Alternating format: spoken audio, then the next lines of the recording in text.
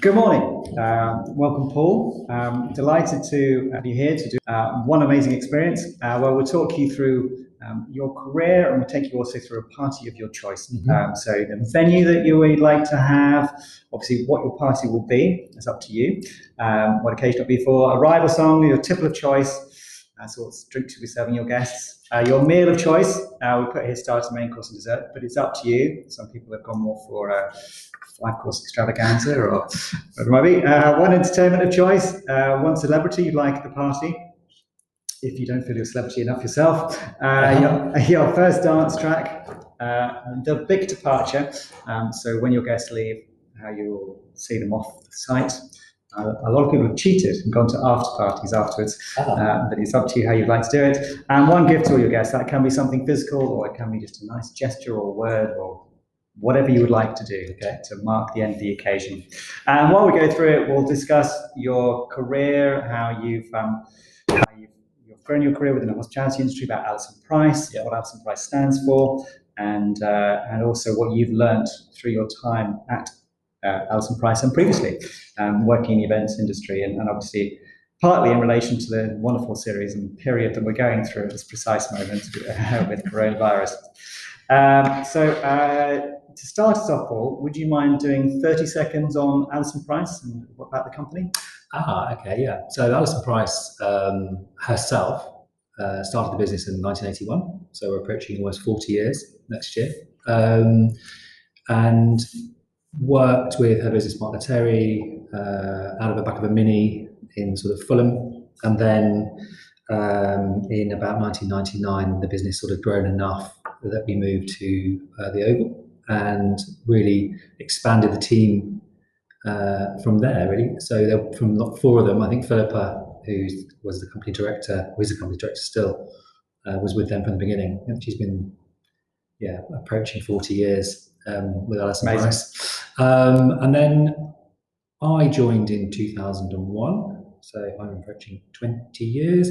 And we have been, I suppose, at the pinnacle of fine dining and great parties in and around London, home counties, and nationally and internationally.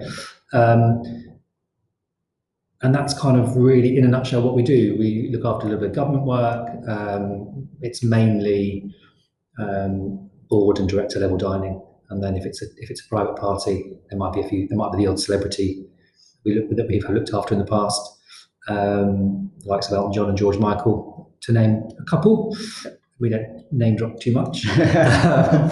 And that's kind of where we sit, I suppose. Fantastic. And you're listed lots of the, I guess, London unique venues. Yeah, I would say the majority. I mean, you come and go, like most suppliers, and it's all to do with relationships, really. And if you manage to get on with those teams, then all well and great. I think we've been on the National Gallery list from whenever they first started to do catering. I think Terry sort of set that whole thing up. But National Gallery, British Museum, V&A, all the sort of the usual suspects. But there's still new venues sort of dipping their toe into sort of the vagaries of corporate and outside catering, which is always exciting when there's something new, or when there's something old, like the Courtauld has closed.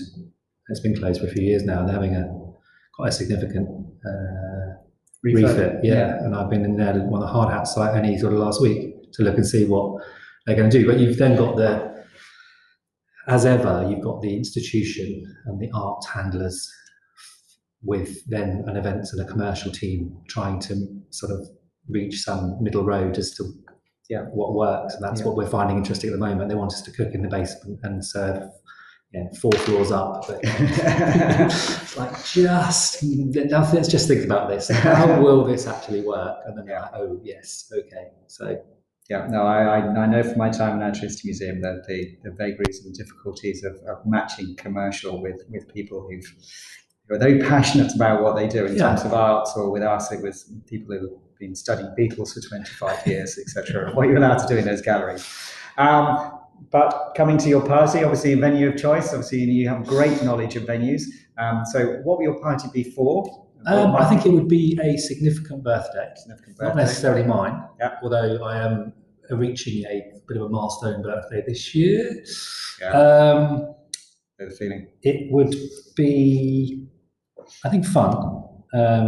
But the venue of my venue of choice will be Blenheim Palace, and just because I think if you're going to have a party and you're going to have a big party to celebrate a big sort of birthday, why not go the whole hog and have a pretty spectacular, stately home that also actually they get it. You can do some pretty amazing stuff there. Obviously, you've got deep pockets, that's fine. But I think just it has. We don't need to do very much there to create this sort of wonderful, the feel of it. I think probably would be mine. So I think Blenheim Palace would be my. I did sort of went through a load of like, here or maybe here or maybe here, and then I think having done some pretty fabulous parties at Blenheim, and would like to have been on the other side rather than sitting at on the dance floor at 4 o'clock in the morning, mopping up the stragglers. But no, very good. And in terms of Blenheim Palace, just for our listeners, so in terms of the room, is it a stately room or is it a? Well, I think there were probably two options. If you had that sort of those 800 of your closest friends, then you would obviously be on the north side of it, on the lawn in a marquee, I think. But for me, the Long Library, which can dine about 300 of your closest friends. Absolutely, yeah. I mean, although you could go to the other extreme and just have dinner for 20 on one table in that sort of space with treating it like it's one's home. Absolutely. The Long Library would be, but there's such amazing rooms there. I mean, you've got the salon with, if you open both sets of doors on the inside of the building, you can look right the way through, right up to the monument. It's like 3 or 4 miles away. The vistas there are pretty spectacular. I think I was born into the wrong family. Well, the budget is no issue. No, exactly. Not on this one. No, on this one you can do what you like. So Long Library, Blenheim, 300 of your closest guests. That's wonderful stuff. As one of my mentors many years ago, his famous sort of line was, "If they got money to burn, then I've got the matches." And I was like, I love that. I think it's just kind of ticks my. Excellent. Who was it? Freddie Mennell. Dear Freddie Mennell. Freddie well. I worked with him when I was at Searcy's. Taught me a lot. God bless his soul. He was a character. Freddie had some laughs. Some outrageous, couldn't possibly divulge. No, say no more. It was about back in the era when you could smoke in meetings. And drink. And drink, absolutely. All part of a good party. Yeah, exactly. Excellent. And talking of which, we have a rival song and Tipple of Choice. We do Tipple of Choice first while we're talking about Dear Freddie. Tipple of Choice, I suppose there were two. I mean, it has to be champagne. I think. It would have to be Paul Roger, Winston Churchill. Mm-hmm. Me personally, it would have to be a Negroni. Okay. I do love a nice strong Negroni. And there are such amazing variants of, which I've kind of, in the last few months of, there's been plenty of practicing and adjusting and buying vermouth online and sort of different gins. So have you perfected it? Can you tell the listeners in terms of your perfect Negroni after your months of practice? It would have to be Monkey 47 gin. I mean, you can't not have Campari. And then I have had a couple of sort of vermouths, which now have completely gone from my mind. But there's I think it's called Vermouth, and I can't remember who. It's made by lovely little bottle, really herby. But, having that sort of peeling the orange over the glass and wonderful. With the ice ball molds now that I've sort of you put in, wine, a bit of a convert, but 2 of those and that's it. I'm done. Can't do any more. Well, you've got the party started. You've got the exactly. And the Negronis. Everyone's party started. And in terms of setting the scene, music as people arrive. I can remember doing a party many years ago. We launched Rolls Royce down in Goodwood, and when we were setting up, and, as you do, and you hear this sort of band, as I thought they were. It was an orchestra, and like, oh, they're pretty good, and yeah, it was the Royal Philharmonic. So I think being at Blenheim, so the Royal Philharmonic on the steps. Because it's going to be a gorgeous, night. No rain. We don't have any rain on those sort of events. But I think that would be, having heard it, and I do rather like a bit of classical music, and I think that just sets the tone really, rather than a rock star. Yeah, I think. Yeah, no, I certainly think for arrival music, Blenheim Palace, Royal Philharmonic, it's a and a long red carpet. And red carpet from these sort of gates right the way up to the. Candlelit as well, I imagine. Something like that. No, that'll be on the way out. Fair enough. And since the start of your party, talk about the start of your career. So as you say, I know you were at Searcy's for 5 years. Is that right? Before you obviously joined Alison Price. 95 to probably 99. Yeah. Then I had enough of catering and never going to work in the business again. And I worked for Lavender Green. Okay. For 6 months, became a florist. Yeah. And then went to Alison Price. So that's my sort of formative years. But before that, I worked in private house. So I was a butler. Okay. And a chef. Yeah. And that's kind of really where my how to do things properly and how to address people properly and all the preamble and addressing envelopes drives me insane when something comes not dressed properly. Okay. Not for me, I don't have a title, but when you're doing something, when you've got an amazing guest list and you've got lords and ladies and bishops and whatever, and it's just how they are addressed.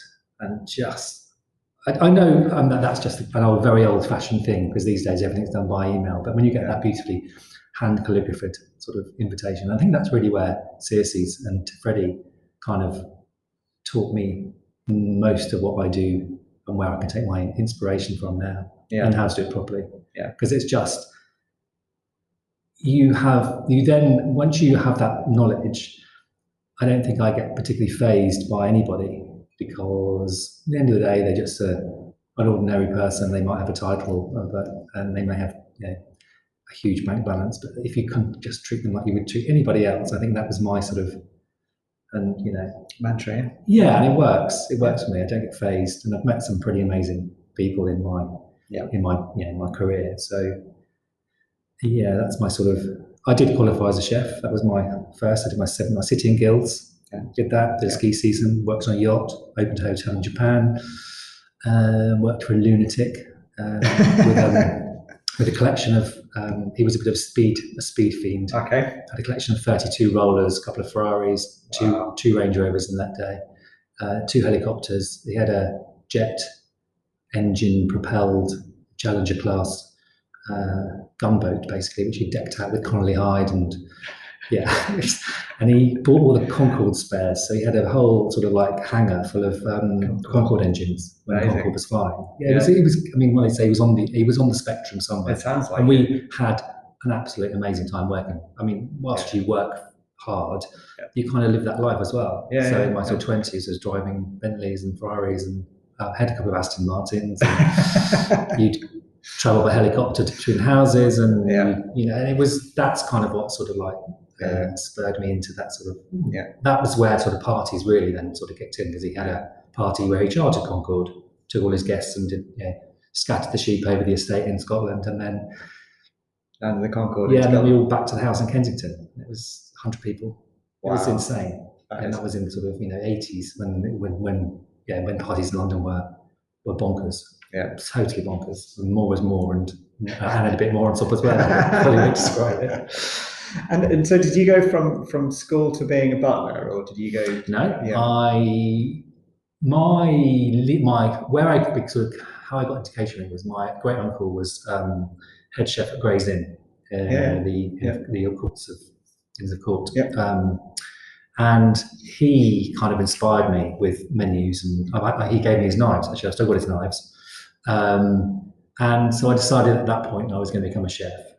I didn't know where I was going to be chefing or what I was going to be doing, but I did my sort of 2 years at college. And then I was going to go and do a BTEC in hotel management, and I hated it. I lasted a week, and that's when I decided. That was October. I was like, oh, what am I going to do? And I was working at that point for Searcy's as a waiter. Okay. There was a team of Southampton staff, and we would drive up and do the HAC ball, and we would do Leeds Castle and all the livery halls. Mercers, the Ironmongers, the Salters, and all those sort of quirky, weird ceremonies that you kind of get used to. And it was just something that was like, oh, okay, the Loving Cup, what's all that about? And the Rosewater Bowl, and all those things, and the Master and the Underwater, and all. It was just, from a country boy to coming to London, learning all that.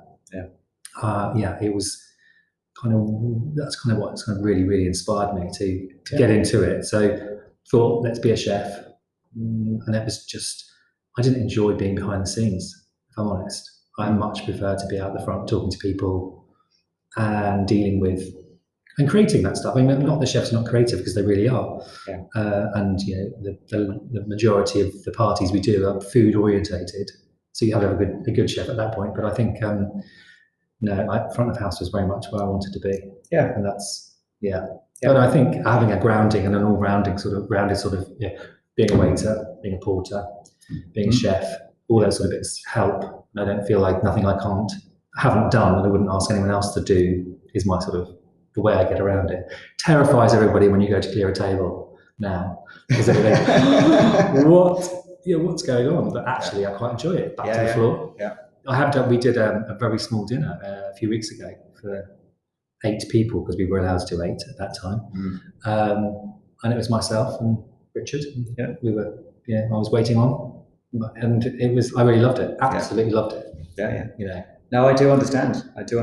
Last Christmas, I was behind the bar for basically one of our clients. A bar manager had failed to turn up, so it was at the Natural History Museum. And a bit of a help. So no problem. I'm quite happy to get behind the bar. I quite enjoy it. Full of pint. I can pour a glass. Exactly. Yeah. No, it's good fun. But as you say, the grounding as well. When you're talking to a chef, and the chef knows you've trained to be a chef, it's a little bit of that. I mean, there's always I don't obviously announce all that all the time, because how long have you got? But having a little bit of knowledge gives you. I mean, food has changed massively since when I was at college. I think we've seen it go through phases of reincarnation probably twice in the last 20 years, and I'm sure it will come back again. Deconstructed, reconstructed, and all that sort of stuff. So I think there's nothing particularly new. No. I mean, our access to amazing produce and food and is better, and I think there's a better understanding in what's sustainable and not sustainable, and seasonal now. I think all that sort of stuff is it's got to be the way to go forward, and that's also good for clients to understand. I think, as you say, clients are far more buy into it now, the idea, rather than, I want to have X. If it's not seasonal, then it's almost educational as well.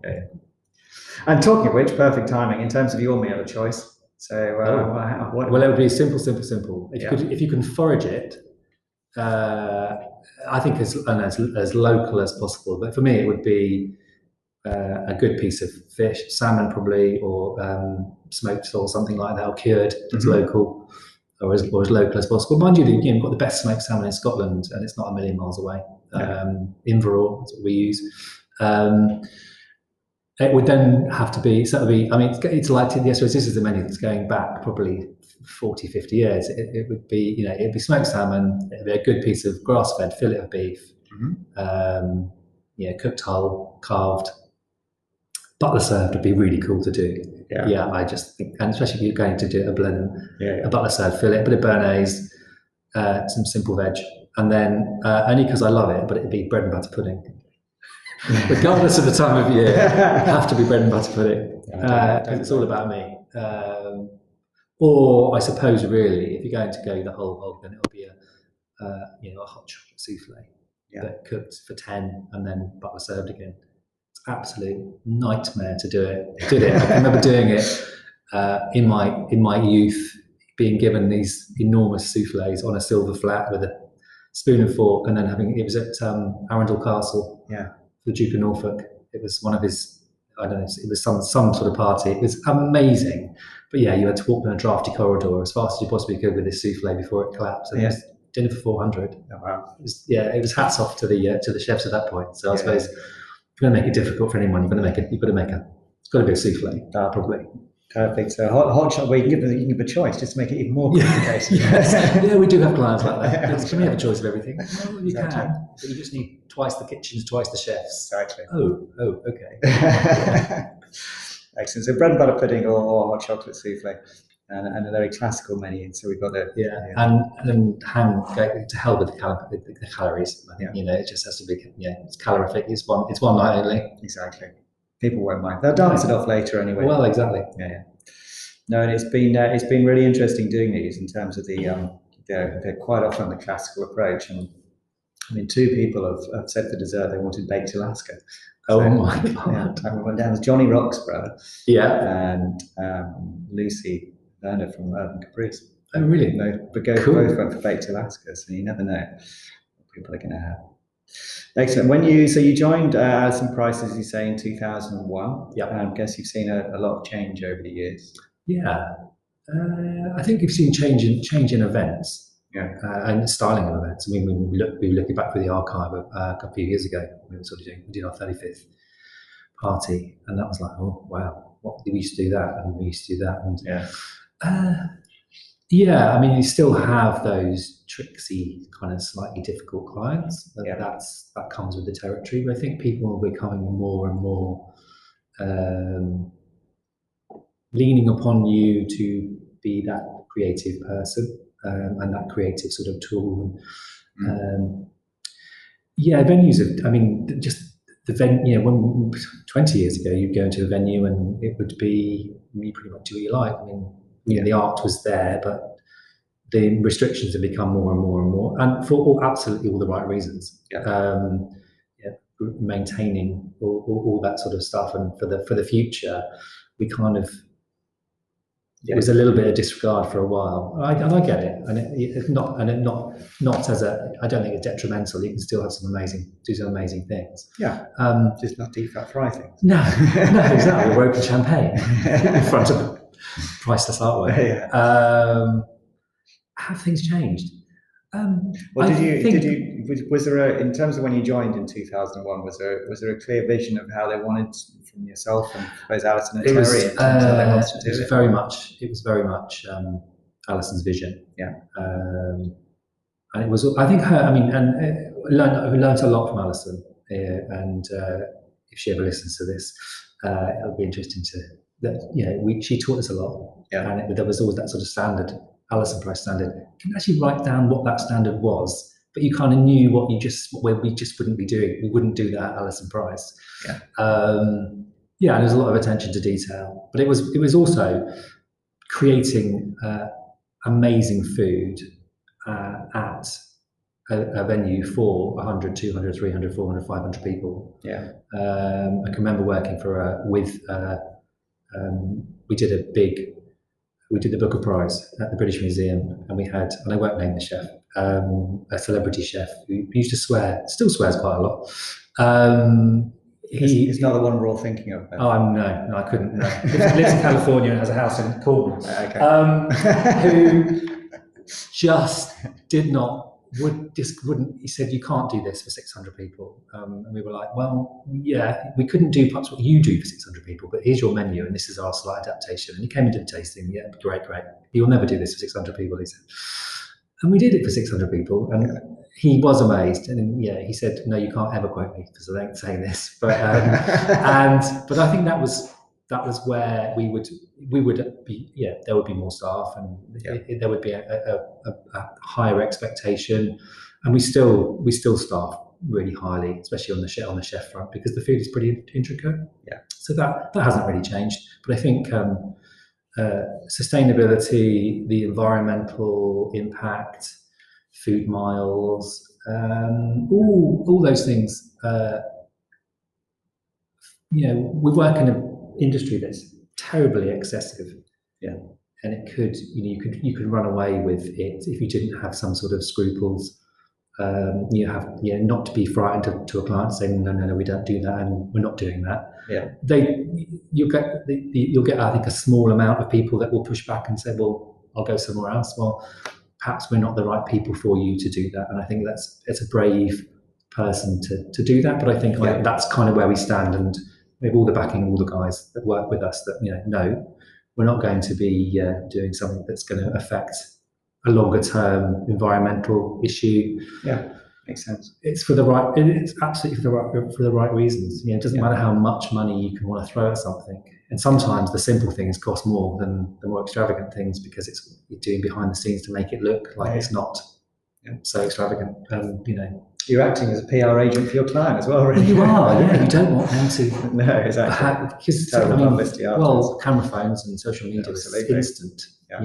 People are doing something, and you're like, how on earth do they know what we're doing? And you're like, it's one of the guests is just, you get it back via someone else. It's like, that dish looked amazing. I'm like, big fear. Who has leaked this? And like, oh no, it's come via the guest. So no, we've had it with clients ask our team members to all sign NDA and take their phones off and whatever else, and we still get after the event, someone's done this, and as you say, quite often it's a guest. Always the caterer though. It's always the caterer gets the blame. It's like, I don't think must be the case. Yeah, absolutely. Charlatans. Yeah, absolutely. While you're in terms of entertainment of choice now, obviously you can have, it's obviously your first dance track, which you can obviously have a band too as well. But in terms of entertainment, is there anything you would like to be it during the drinks reception or dinner or after dinner in terms of entertainment for your guests? I think for me, if you've got so many people, and all these entertainment agencies will be like, I can't believe you're saying that, but you can't hear music generally during drinks reception. I think for me, getting to that sort of age where I want to be able to hear the guests and my friends to talk, and I'd probably not do anything. I think whilst people arrive, London Film up, fine, you've got the idea, you've set the scene. Yeah. But then after that, no, I don't think too much. Over egging the pudding. And likewise through dinner, let's not have any sort of, Sure. Maybe something when you walk in the room, harpist or guitarist, or if it's Blenheim, you'd have someone playing the organ. Yeah. Which is, I've heard someone play the organ and it is quite amazing. As for entertainment, I think if I could have anybody, and again, I love piano, so I think it would be someone like John Legend, probably. Okay. Playing an acoustic set just on a grand. After dinner, 45 minutes, drinking more strong liquor, and that would be it. I think I wouldn't need to do any more than that. It's good. You're using your budget very well. Now that we have one. I don't know what he would say, but I'd imagine there'd be a fair few. I would few zeros. I'm sure he's a jolly nice person. That's the impression I get. Yeah. No, I'm sure our guest will be very impressed, I'm sure. And you've obviously mentioned in terms of a sort of inspiration to you, obviously you mentioned Freddie and Alison. Would you say in terms of, I suppose, well, Freddie was a mentor, as you've said, but in terms of other people, or is there anyone else who's inspired you within the industry? I think you're quite close to what you know, and I think with Alison, 20 years or perhaps 15 years. I think she's sort of in the last 4 or 5 years she's been stepped away from the business. Sure. But there was always, as much as we would fight and argue, generally the reasons were founded, and you are right, but you just let's not term it in such a way, but I think I don't think there's other people. I mean, Johnny, I have a lot of admiration for Johnny Roxburgh, in that his vision is just off the scale sometimes, and I don't know how he gets away with it, but great that he does. So having worked with him on a couple of things, a couple of collaborations, it's always been great fun, and he is just larger than life, and we need more people like that, I think, in the industry, and fighting the cause, and keeping the standards what they should be. I think that's probably the 3 people that I would sort of take. Freddie, Alison, and Johnny. It's some good inspiration. The old guard almost. I hate you saying that. And from your mentor to your celebrity, in terms of, would you have a celebrity at the party? If I could have any celebrity, she's no longer with us, it would be Elizabeth Taylor. Oh, wow. I just think from that era of proper celebrity, Yeah, I bet she was a cow. I bet she was I bet there was a long rider of requirements. But I think she would be that sort of, oh my God moment. Yeah, she would be. That and Michael Jackson, probably. Yeah. I'm lucky to have met him and did a party. They were friends, weren't they? Yeah, they were. Yeah. But if you invited one, maybe you get the other to come with them. Buy one, get one free. Yeah. Although that would be an older Elizabeth Taylor. Maybe you'd want a younger Elizabeth Taylor. Yeah. I'm thinking Elizabeth Taylor in the 50s, probably, exactly. rather than the 80s and 90s. Yeah. I think there's a cachet there, isn't there? Well, definitely, yeah.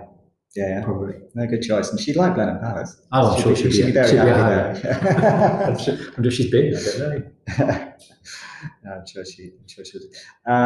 And in terms of, I suppose, with Alison Price, you say you've been there for 19 years. And has there been a stage within the business life at that time where you felt that the business has sort of taken a market step up, and there was either be it an event or a situation?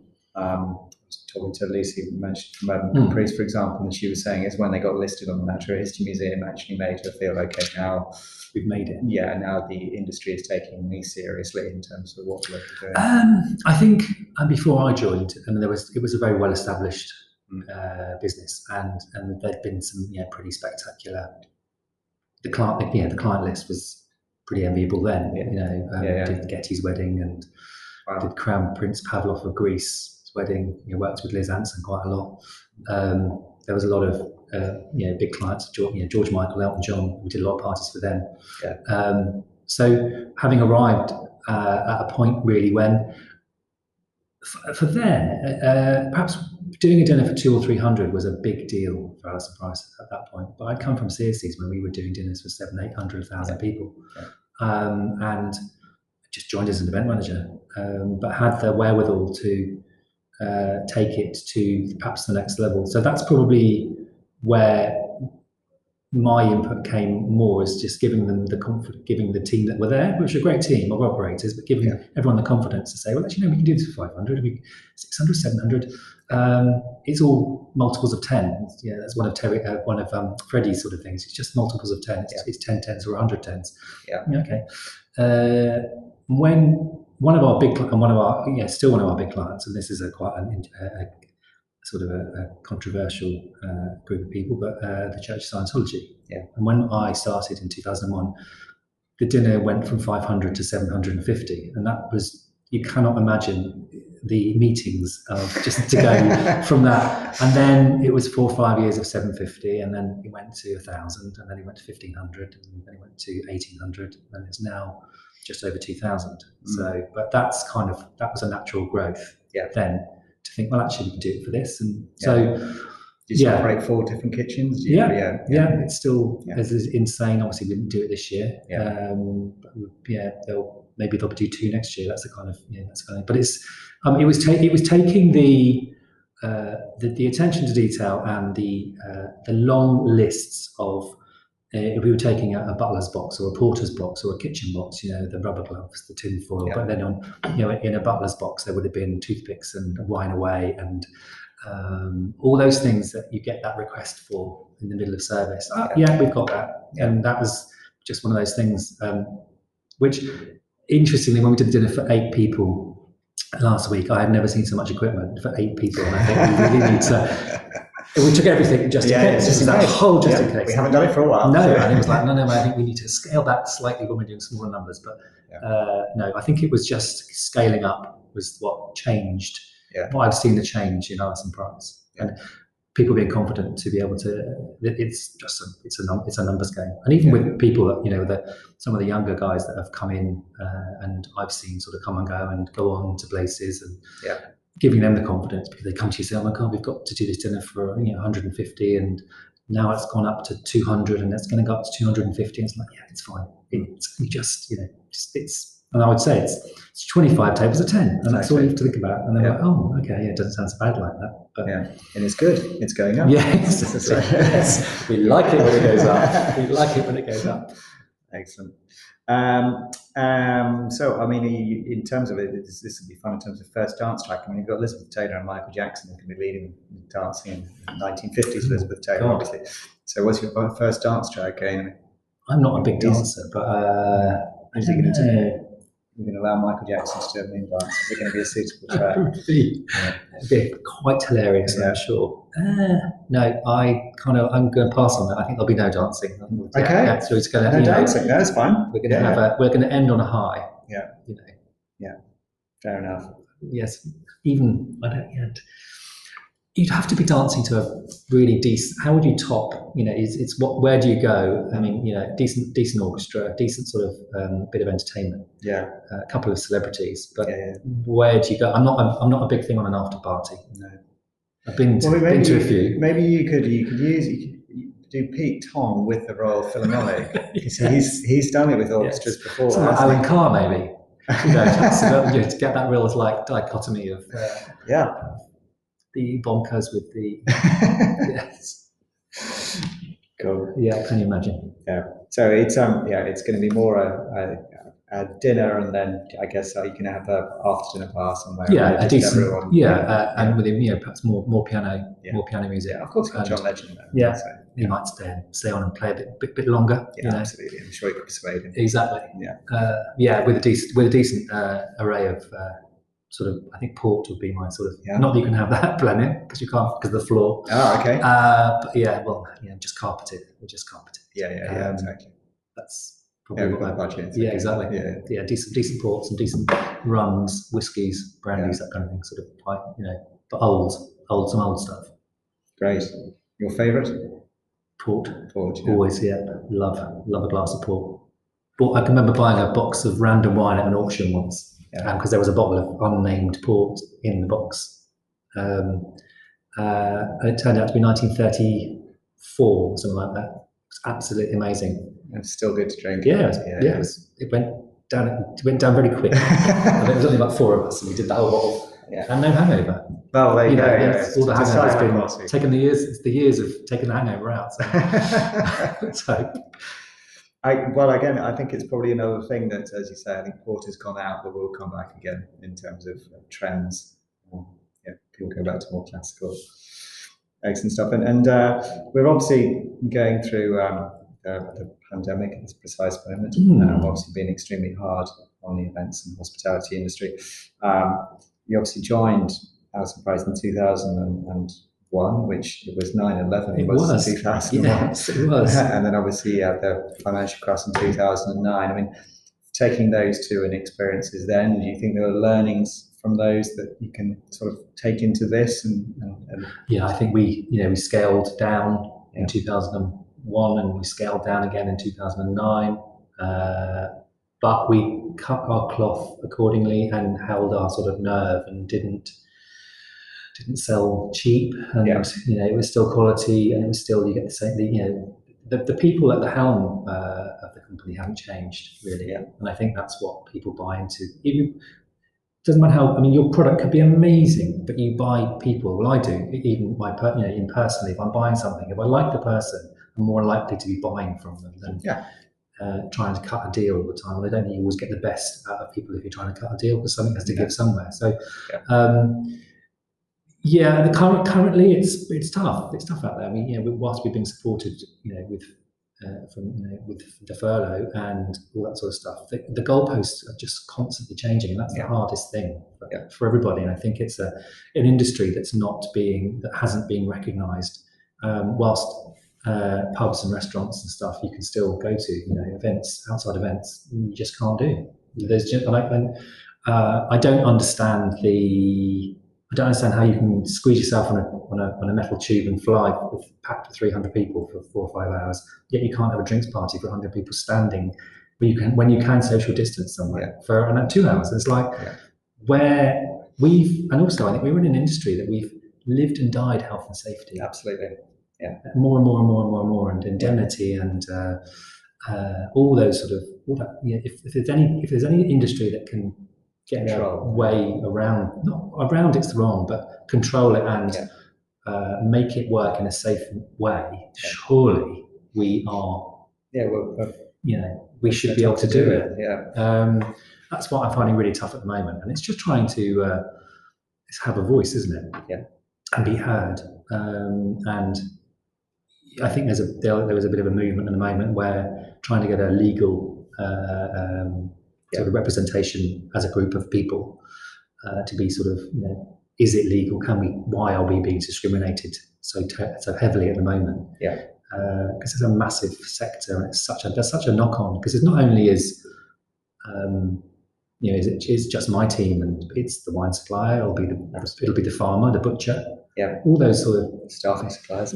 Absolutely, yeah. It's just it's so far reaching. I think people don't necessarily realise. And whilst we, as I said earlier, we work in a world of excess, and I completely get that, and it's perhaps not appropriate to be doing such amazing parties, but people do want to celebrate something somehow, or even be able to go to an art exhibition and have a drink and some canapes afterwards. And I think it's just. Oh no, it's enormous. The whole ecosystem, as you say, it's as well as our side. There's the people who would then be staying in hotels, and so the hotels aren't getting it. The taxi drivers, they're not getting any jobs. It's crazy in terms of how it feeds down. So yes, it feeds down, as you say, even just the waiting staff, and there's a lot of people out there that are really, really struggling. Yeah. We've supported as much as we could, even with putting those on furlough. But it gets to a point where you can't go any. We've got as far as we can, I think.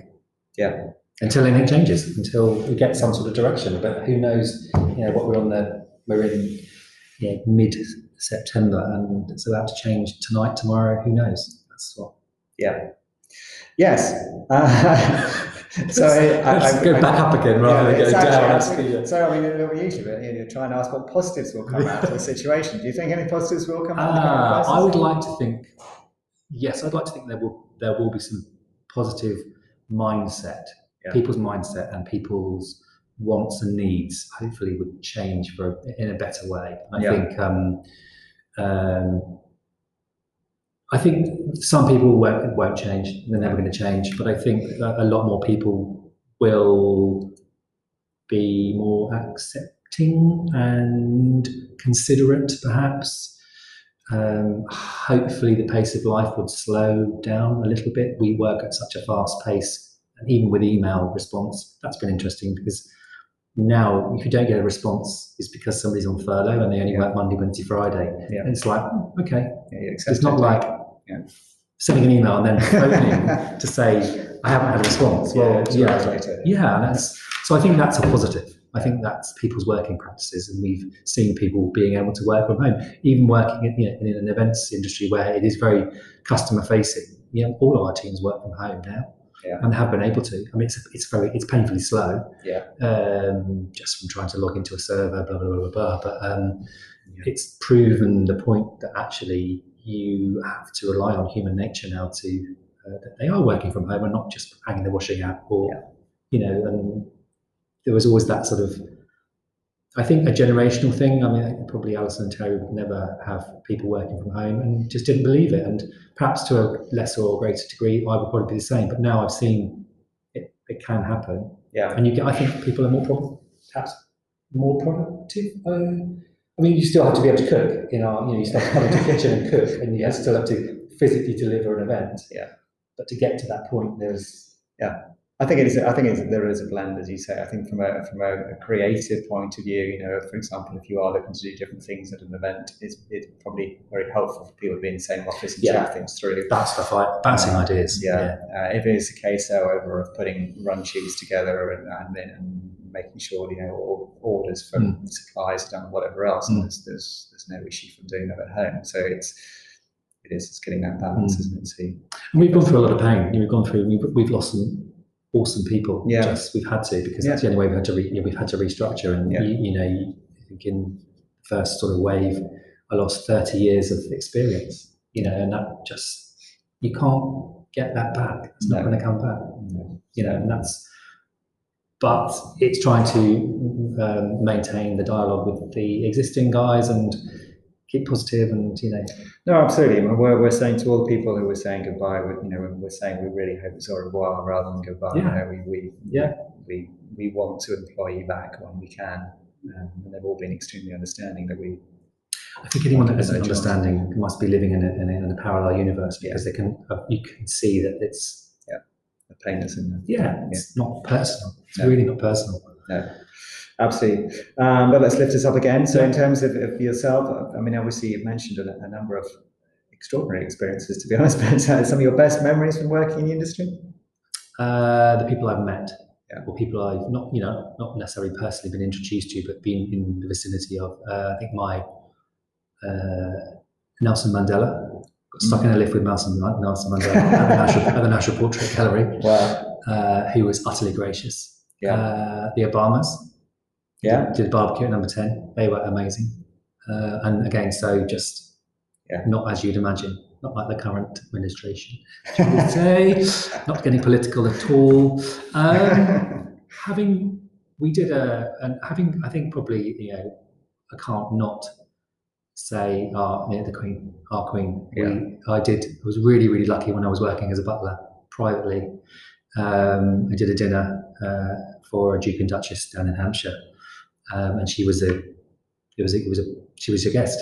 And the Duke drove, and she sat in the front. The private detective sat in the back, in the Jag, and it arrived at the front door, which is like hilarious. Mixes her own drinks. She mixes her own drinks. Yeah, she can mix a mean martini as well. Oh, amazing. 95% gin and 25% vermouth. Yeah, and it's all laid out for her in there, and she does it, and she is hilarious. So I think she would be my sort of like having been at close quarters and sort of been around her. We did then something at the National Maritime Museum at Greenwich, and she came back for the first time in 70 years.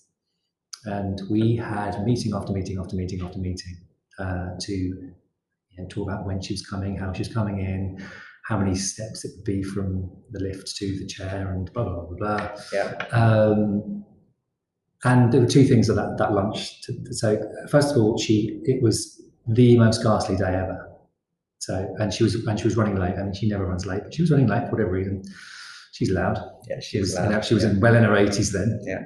And she comes in, and we do the lunch thing, and she then applies her lipstick at the table. And I was like, it was a bit like one of those moments of the most amazing little compact that hangs at the table, applies a lippy, and much to everyone's like, okay. Because I think the whole palaver of her getting up to go to the bathroom, everyone gets over, everyone sits down, it's a real ding dong. So come to the end of lunch, propose a little toast, she gets up to leave. We hadn't discussed how she was leaving. So having all the meetings, having had up to probably 13, 14 meetings, with everybody on protocol. Yeah, so she gets up and it's like, she's got to go back to the lift lobby. So one of my dear colleagues, Carl, at that moment was with us, and he runs out ahead of her, like down and up, and it was at Queen's House, and pushes the lift button of the doors, and they open, and Duke of Edinburgh and the Queen come out, and they shuffle into the lift, and we're standing outside the lift, watching them standing inside the lift, and we then sort of point, do you have to push the button, Your Majesty? And it was like, oh, what fun. And she pushed the button, doors closed, whoosh, they're gone. And that was I think one of my best moments of how to plan you can go to the nth degree, and we all overlooked how someone was actually going to leave the party. So that was. Well, you made it fun for her. It was. Yeah, pushing the own button in the lift. You're doing wonderful, leading me on to the next subject. So in terms of, we're talking big departure. So obviously Queen's just left Queen's house. In terms of how your guests leaving Blenheim Palace? Have to be to fireworks. Yeah. A big fanfare. Yeah. To music, some sort of stonking sort of, classical pieces. Yeah. Michael Lakin, I would get to do the fireworks. I don't know if he's still doing them. He just did the best fireworks ever. Mm-hmm. When we were in the Freddie days. I think then a fleet of classic cars to take the guests away. I haven't been into my sort of classic cars of recent, so it'd have to be sort of 1956 Series 1 Bentleys. soft tops probably, and there aren't that many. But I mean, a fleet of those, because of course it'll still be nice. Yeah, of course. It'll still be dry. Yeah. I think take them where they want. But that would be. That sounds amazing. I'd say one parting gift to your guests, but if you're giving them a lift home in a well, I think 1961 soft top Bentley. To offset the carbon emissions, I would be planting trees. Oh, very good. I've just planted I'm going to be 50 in a few weeks. I've just planted 50 trees in the National Forest up in the Midlands somewhere, which I don't know exactly where sure it is. I'm going to go find it. I think that's quite a worthy thing. The National Arboretum? Yeah, something like that. Yeah. Signed up earlier in the year. But I think that would be, they wouldn't necessarily physically plant them, but I'd plant them on their behalf. So if it was 300 guests, I'd plant 300 trees. Fantastic. So just to run through your party again, Paul, so we've got 300 people at Long Library in Blenheim Palace. We've got the Royal Philharmonic greeting them as they arrive. We've got serving them Paul Roger and then the Negronis, Monkey 47 gin. Ice balls, very important in terms of the ice cubes. We've got Scottish cured smoked salmon, and we've got grass-fed fillet of beef, béarnaise sauce. You having chips with those? Yeah, let's do Pont Neuf probably. Just to really make it complicated. And continuing the complication, and they've got a choice of bread and butter pudding or a hot chocolate souffle. You've got Elizabeth Taylor and Michael Jackson is coming as well, which is going to be rather fun. And also then you've got John Legend keeping everyone entertained afterwards in a piano bar, shall we say, afterwards. And then guests will be departing to fireworks and then into a fleet of classic soft-top Bentleys, planting trees for them as a gift. All sounds fantastic.